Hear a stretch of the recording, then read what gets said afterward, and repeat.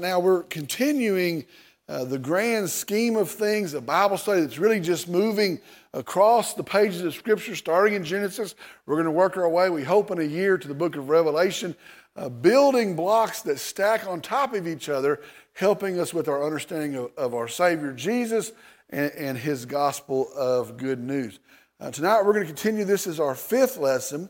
Our lesson tonight's entitled, The God Who Remembers. Now, if you think about this, in our Bible study, we've talked about the fact that our God is just. He is perfect in justice. That is who He is. That's part of His character. And because of that, He must judge sin. And so we've talked about that a couple of times. He would not be just if He overlooked sin, if He did not judge sin. We might say, well, just let him go, or, well, this is one of my favorite folks. He is perfect in His justice. He upholds perfect justice, and so He must judge sin. Well, with that understanding, that's who He is, that's what He must do, we come to a very heavy thought tonight. Really, it's a pretty heavy thought, and that is, we're trained to trust God in the good times, and we're trained to trust Him in the bad times. Well, here's an interesting question.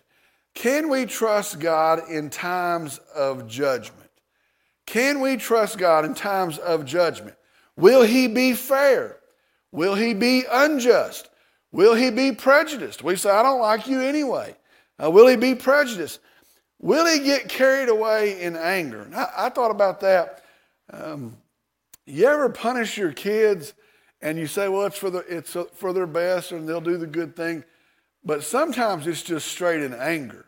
And they do something, and I was thinking about this this afternoon. One time I came in, and the boys had been fighting. And I came in, and Kel had a belt around Will's neck, and he's literally choking him in his bedroom. And I told him, get in there, and he slams his door.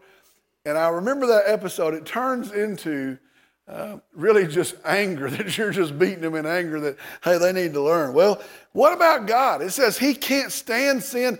Does He get carried away? Is He mad at you over a particular thing? Can you trust Him in that? And so our study tonight is going to answer that question.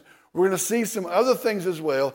Can you trust God in times of judgment? Our key point tonight, in an uncertain world, and that's where we're at, our hope is in a faithful God who is always trustworthy. You can trust Him at all times.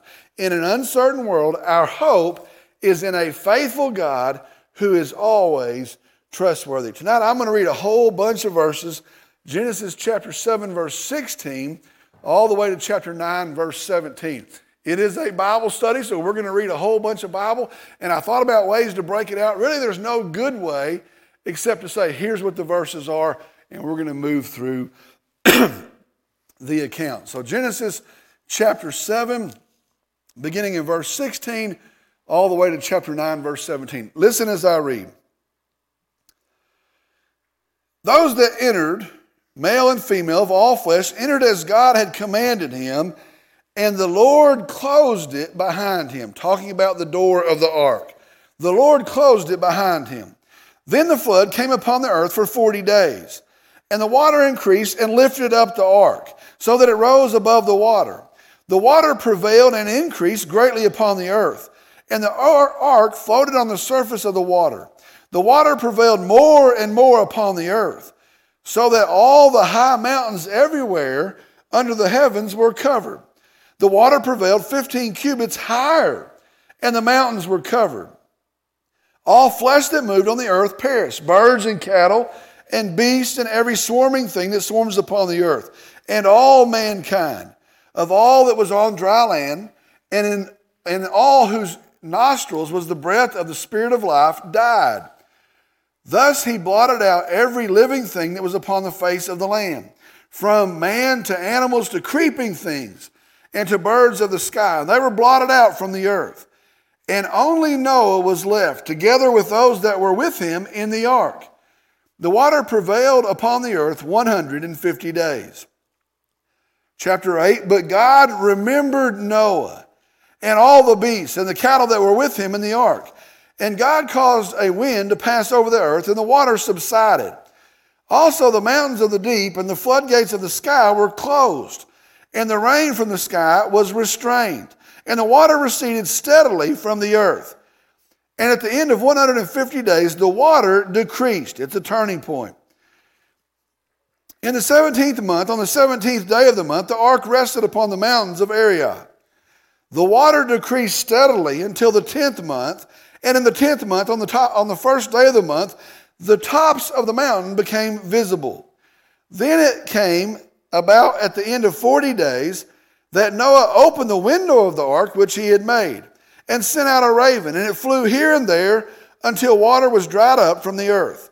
Then he sent out a dove from him to see if the water was abated from the face of the land. But the dove found no resting place for the sole of her foot. So she returned to him in the ark, for the water was on the surface of all the earth. Then he put out his hand and took her, and brought her into the ark to himself. So he waited yet another 7 days, and again sent out the dove from the ark. The dove came in toward evening, and behold, in her beak was a freshly picked olive leaf. So Noah knew that the water was abated from the earth. Then he waited yet another 7 days and sent out the dove, but she did not return to him. Now it came about in the 601st year, in the first month, on the first of the month, the water was dried up from the earth. Then Noah removed the covering of the ark and looked, and behold, the surface of the ground was dried up. In the second month, on the 27th day of the month, the earth was dry. Then God spoke to Noah, saying, Go out of the ark, you and your wife and your sons' wives with you. Bring out with you every living thing of all flesh that is with you, birds and animals and every creeping thing that creeps on the earth, that they may breed abundantly on the earth and be fruitful and multiply on the earth.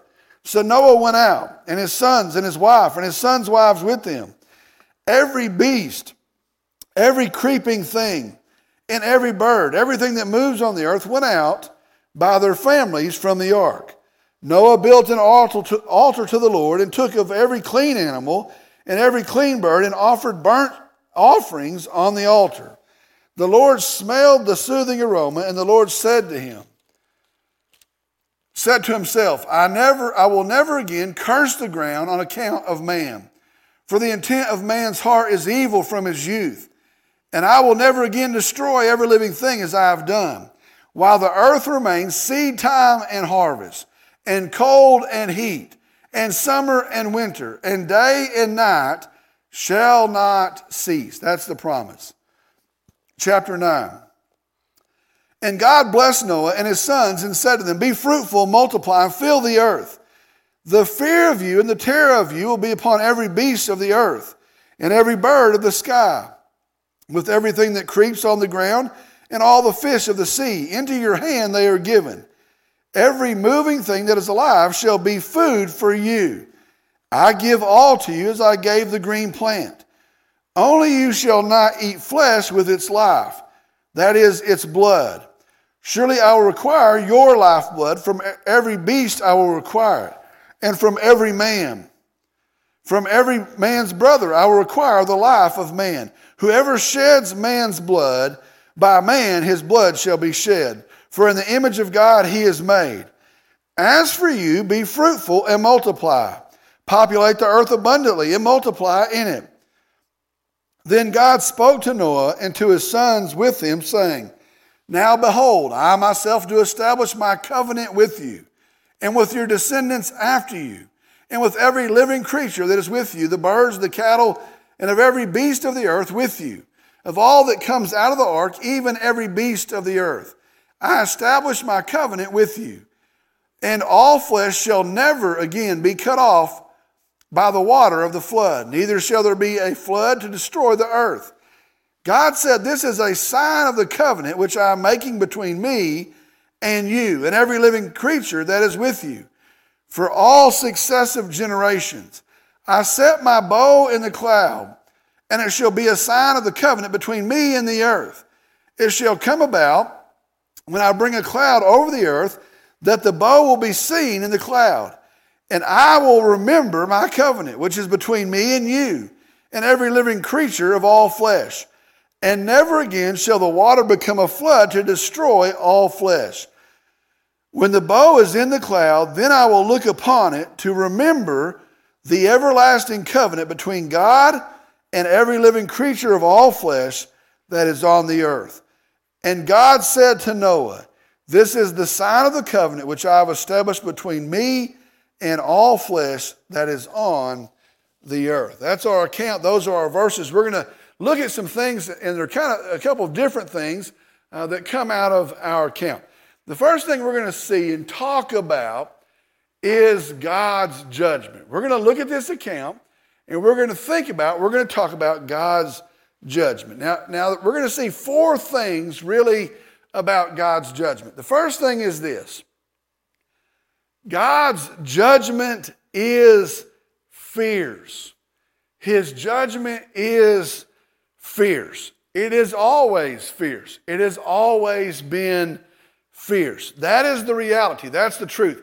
Sometimes we like to paint maybe a softer picture. Sometimes maybe we like to ease that up where people have an easier time accepting that. But the truth is, God's judgment is fierce. And you read that. They suffocated. They drowned. It is a fierce judgment. Now, I thought about other times in the Bible.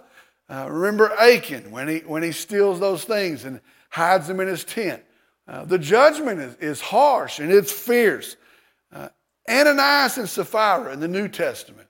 Remember, they're hypocritical and they lie. And they drop dead, and then she drops dead and is carried out of the meeting. Think about the cross, where God's wrath towards sin is poured out on Christ. That's fierce. That is harsh. And then think about the eternal judgment, eternal damnation, the reality of the truth of hell, separation from God for eternity. God's judgment is fierce. This afternoon I was working on a Bible study in Revelation, and you go and read those chapters in the middle of the book, and it's breathtaking. His judgment is fierce. We need to understand that. God's judgment is fierce.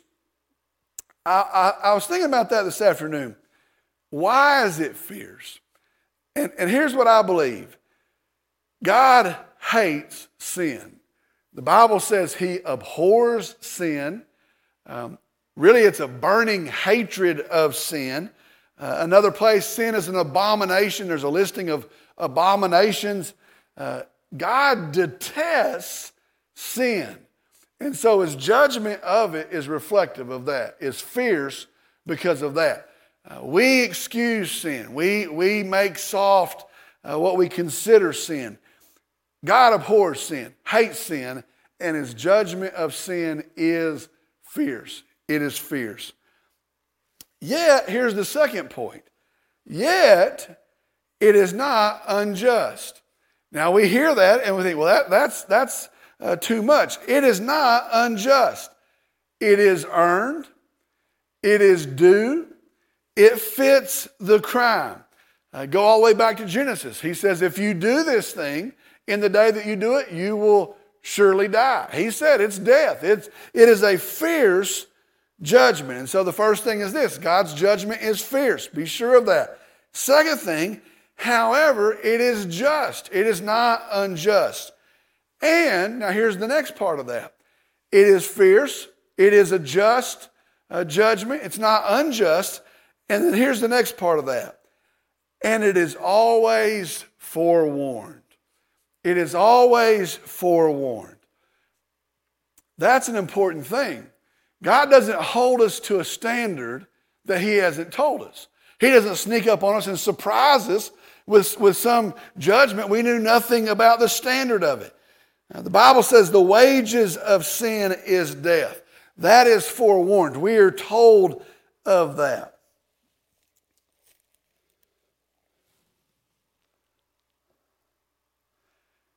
2 Peter 2:5, let me read this verse to you. It says, and God did not spare the ancient world, but preserved Noah, a preacher of righteousness, with 7 others when he brought about a flood upon the world of the ungodly. Now that's 2 Peter chapter 2, verse 5. Now, it says that Noah was a preacher of righteousness. Now, that's an interesting thing. He built the ark 120 years. But during that time, the Bible in the New Testament calls him a preacher of righteousness. So he's not just building the ark. He's telling folks, there is a God and he is just and you should repent. And so he is actually calling for righteousness, calling for repentance, of turning to God during that time.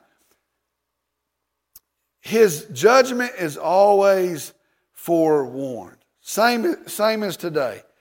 All right, so here's the pieces of that. His judgment is fierce, yet it is not unjust, and it is always forewarned. And then here's the fourth piece of that. And in God's grace, he makes a way of deliverance. And in God's grace, he makes a way of deliverance. Here's something we see hand in hand all the way through the pages of Scripture. Anytime that there is God's judgment, there is deliverance, salvation offered from God's judgment. We see that right here. Noah and his family, righteous in God's sight, faithful. There is a way of salvation for them. That goes hand in hand with our God's justice and his judgment. There is always in his grace a way of deliverance, a way of salvation. That also shows up at the cross and really is pointing to the cross. There is never a judgment that there's not offered a way of salvation, a way of deliverance also offered. I was working through that and I thought of something that we saw when we went through the study in John. We saw it a couple times and it shows up here again, and that is this. God has never forsaken a repentant person. And you can go from the start and go and count the promise all the way to the end. There's never been a person that said, God, I'm sorry that he didn't save them, that he doesn't deliver them. Now, we still have consequences for our sin, but God has never one time forsaken a repentant person. You know what the answer is? Turn to God. Trust God. Confess our sins. Repent and turn from our sins. There's never an account of a person that has been repentant, truly repentant toward God, that he has forsaken that person. So there is God's judgment. We see it in this account. It's foreshadowing the cross. We learn a lot about judgment in it. Four main truths. His judgment is fierce, yet it is not unjust. And it is always forewarned. And in God's grace, he made a way of deliverance. All right, from here, we're going to kind of take a turn for just a second and really look at part of the practical part of our story, of our account. Once again, right here, we get an opportunity to evaluate, can we trust God's word? Can we trust God's word? Now, we're building these building blocks. We're starting in Genesis, which is, of course, the starting place. But did he really create? Did he really create like that? Well, here we are in another place that we're going to have to evaluate. Can we trust God's word? Now, there's several books out, but latest statistics, 87% of people, young people, that grew up in evangelical Christian churches are leaving their faith within 5 years of leaving their church, leaving their home. Now, whether that means they're going to work or going to college or going to the military, 87% of folks that grew up in an evangelical Christian church are walking off from their faith within 5 years of leaving their home. That's what the statistic says. Well, that sounds crazy, doesn't it? That sounds absurd. Here's the truth. The number one reason they do that is because they have the idea that they can't trust the Bible. They're being introduced to other thoughts and ideas, and they start to wonder, I can't trust the Bible. The Bible doesn't hold up. Well, think about it. Noah's Ark is another area that we could say, that doesn't seem likely, does it? 2 of every animal, 7 of some, on an ark that he built for 100. That doesn't, I mean, you can start to say, well, that doesn't sound likely, does it? That's not believable, is it? And then I thought about how that's been portrayed to us. My generation, you might agree, Some of you are older, some of you are younger. How was Noah's Ark represented to you, told to you? It was in a storybook with a picture of an ark that was about the size of a bathtub, and there's a giraffe sticking his head out the window like this, and there's an elephant taking up too much room in the middle, and then there's this little tiny bearded Noah in the front. And we paint that in our nurseries. We put that on our kids' walls. That's the picture. Well, all of a sudden, that's great when you're 9. What a great picture. The giraffe's in there. But later you start to go, that doesn't seem believable.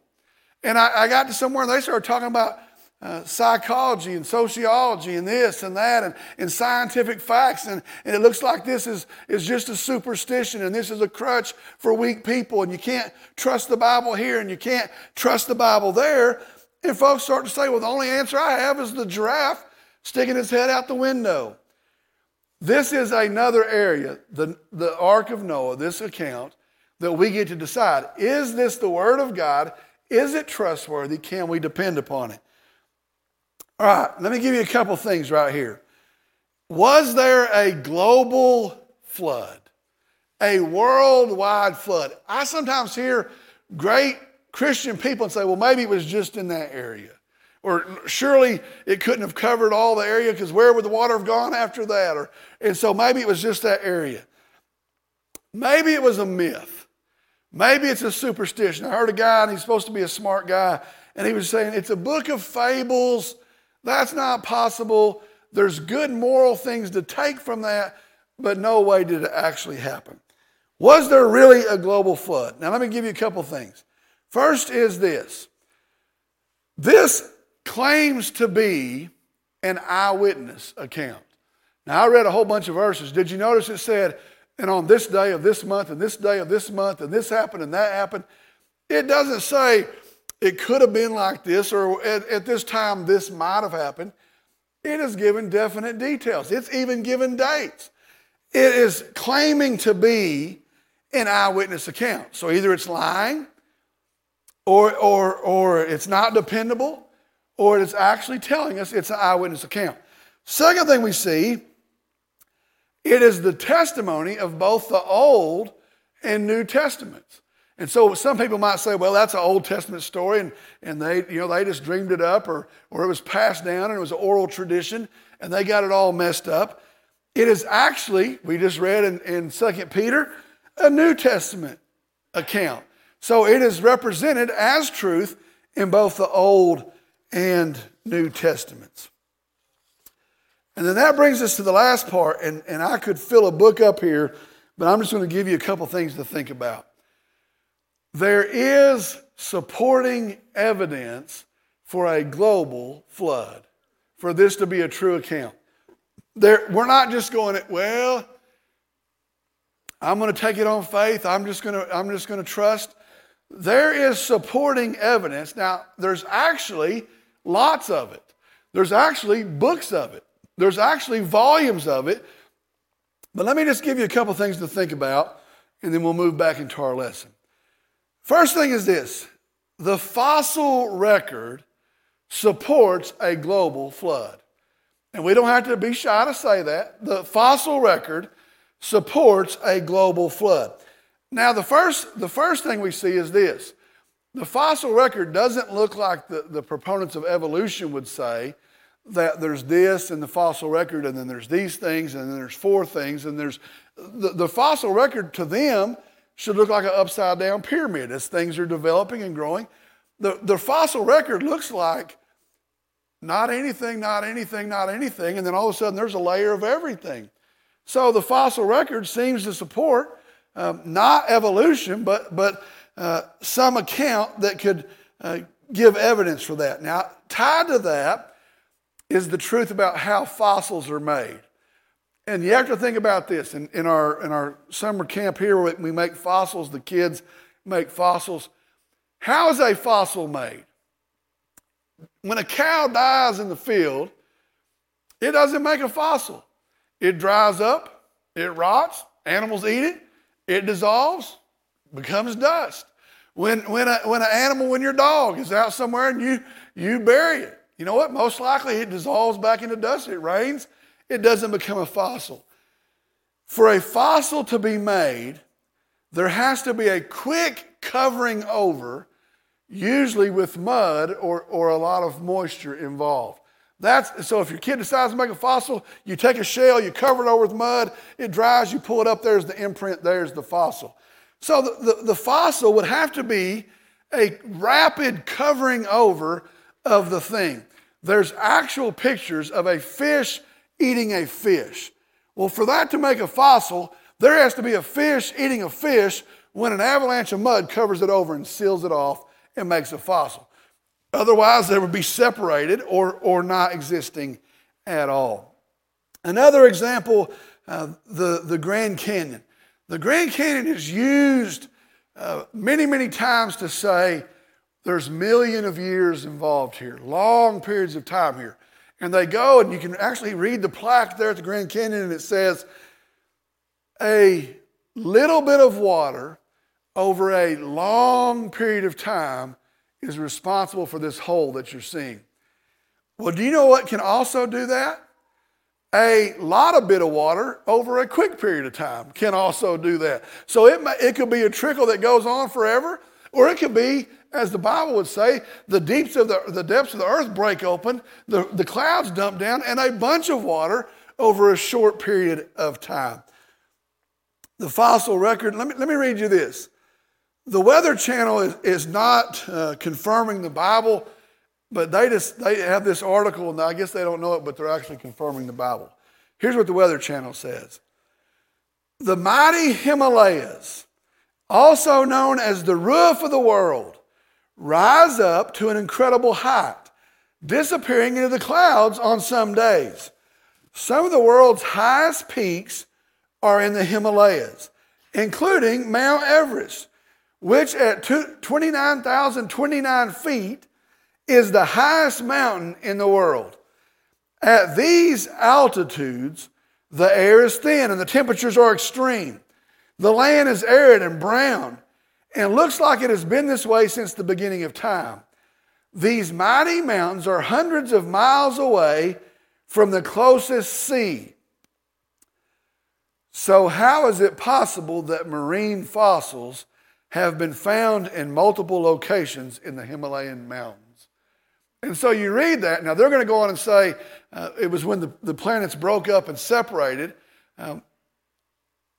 Sounds a lot like there was a flood that covered, it says 15 cubits higher than the highest mountain. And so that's some of the evidence as well. Now, there's tons of stuff we can look at, tons of stuff we can read, but understand, look it up. Check out a book. There's lots of supporting evidence for a global flood. Here's another one, and I thought this was interesting, especially today. Almost all cultures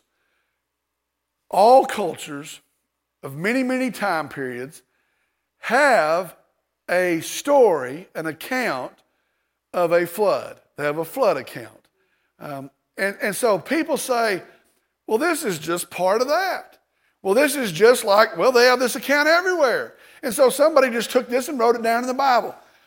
Here is where the flood account in China, Fuhi, I guess that's how you say that, he escaped a flood with his 3 sons and daughters and repopulated the earth. In Asia, Nama was a good man with 3 sons, and he was ordered by the Creator God to build a boat. These are accounts. Most of them started off as oral stories.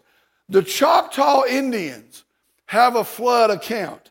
The Aztecs, a guy named Tapi, was an honorable and good man and responsible after a flood for repopulating the earth. Africa has an account.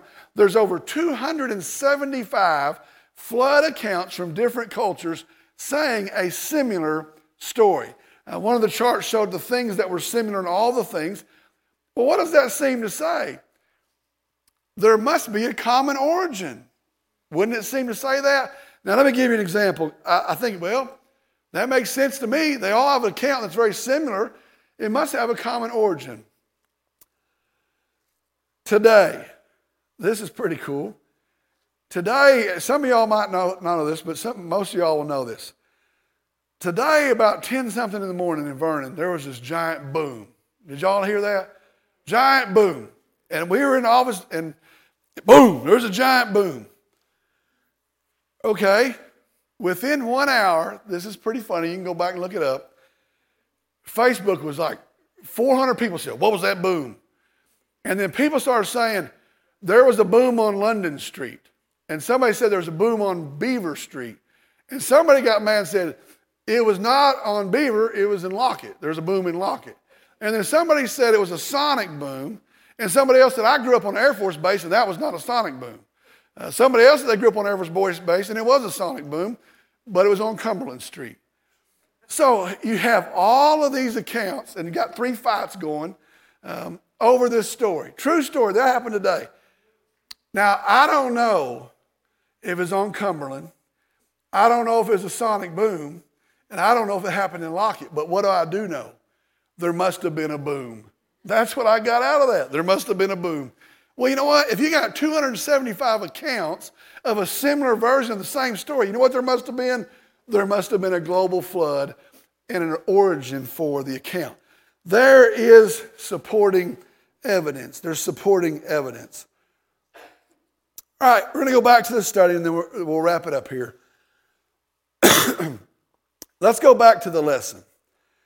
So, how do we find peace in this story? Now, this is a goofy story because we paint it in our nurseries and we put it on kids' stuff, but it's actually, if you look at it, not a very appealing story. God says all people on earth are wicked, their thoughts are wicked all day long, and he's mad at them and he says he's going to judge them, and he floods the world with water, and all people except those in the ark drown. Why would we paint that on our kids' nurseries? I don't know, but they literally drown because of the judgment of God. Rainbows, right? You know, the rainbow, it's actually a reminder of a pretty harsh deal that God's judgment is fierce. So how do we find peace in this account? Let me give you 3 ways. First way is this. The first way we find peace in this account is that there was a reset. A reset. Now think about it. The world was corrupt. It said they were evil in thought and deed. Everything they thought of, when they thought of things, they thought of ways to be more evil. Well, this event happens and sin is removed. The mark of sin is removed. The stain of sin is removed. When they come out of that ark, it's about 3 years, or about a year and a month later. When they come out of that ark, guess what's gone? The wicked and corrupt generation that devises evil all day long. And any sign of that. It's gone. It's a reset button. It is a picture of the final judgment.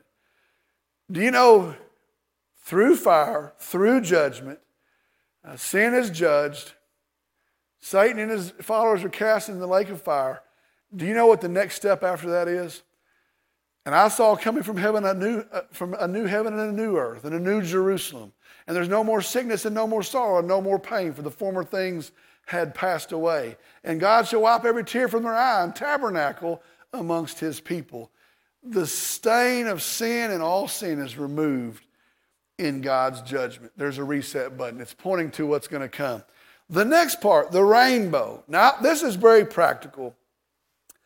In the rainbow, the Bible says, God promises to never again destroy the earth in this way. Now, I want you to be very sure. He has told us he will judge sin. He's told us how he will judge sin. He's told us what it will look like when he judges sin. But he's also told us he will never do it in this manner again. Now, I want to think about practically. Why does that matter practically? He's told us what to expect. Told us he can't stay in sin. He's going to judge it. Those found outside of Christ will perish. But how do we find hope in this account? This is a very practical thing. If we didn't have those verses, and if we didn't have the rainbow, what would you do every time it started to rain? You'd probably go, I knew it. I knew it. I knew it. I knew we messed up last weekend. I knew it got to be too much. Every time it rained, you get your kids and you put them on the second floor and say, I don't know, this may be it. That's not how God works. He wants us to have peace, not as the world gives. He wants us not to have to worry. And so he says, when you see a rainbow, you don't have to worry every time it's going to rain that God's judgment. Can you imagine, today that sounds funny to us. Can you imagine 50 years after this, even seeing the rainbow? I bet they broke out in revival every time that raindrops started to fall. He gives us confidence, and he removes any fear. The last point is this, and it's a crazy word that takes a little bit to understand. It says, it started chapter 8, and God remembered Noah. And God remembered Noah. This is a big part of the account. When we read that, we might start to wonder, did God forget about Noah? Did he go, well, I got a guy somewhere in a boat. It's been a while. I need to go check on him. Can God forget about Noah? Here's something bigger. Can he forget about you? Does he know where you're at? Has he forgotten about you? Well, I don't know. He may have forgotten about me. Here's what we learn from this account. It says he remembers Noah. In the original language, it carries the meaning that he doesn't forget. He remembers. He is the God who remembers. He's not able to forget. He's infinite in knowledge, infinite in wisdom. He's not able to forget. And so he remembers. Yeah, he remembers. He never not remembers. He remembers. What that means is he doesn't break his word. What that means is he is faithful, and all of that means this: God is trustworthy. Our God is the God that remembers, not because he ever forgot, not because he can forget, but because of his nature, he does not forget. He is trustworthy. In this account, and God uses that language in several places, God wants us to see him, and he wants us to hold him as the God who remembers. He is faithful to his word. He is completely trustworthy. Today, who else is like that? And I don't care who you know, and I don't care how, there's some great people. Nobody is trustworthy like that. And there's nobody that won't lie, that won't break your heart, that won't let you down at some time. And God is showing us here, he is the God who is trustworthy always, faithful always, dependable always, not like anyone else. Not one word has proven false. You can't say that about a government. You can't say that about an academic book. Not one word can you come back and say, well, that one wasn't right. Maybe they made a mistake. Not one promise has failed. And so guess what? I read that. I'm going to talk about that. It said it'll be cold and hot. Here it's the same week, but it's talking about seasons. There'll be winter and summer. There'll be planting and harvest. There'll be night and day. Thousands of years now, has there ever been not a summer that didn't follow a winter? Has there ever been a seed that's planted that doesn't naturally produce a harvest? Has there ever been a day that never ended, a night that didn't come? Not one promise has failed. Now, what all that means is this. In this account, yes, he promises a judgment. Yes, he also promises a Savior, Jesus, and not one word has ever failed. Not one word washes away, and you can take it to the bank. We have hope, settled, fixed, secure in our Savior, Jesus Christ. He's the God that doesn't break promises, who always remembers. We're going to end right there. I'm going to lead us in a word of prayer. Glad you're here. We'll be dismissed. I'm going to ask if you'll stand, please.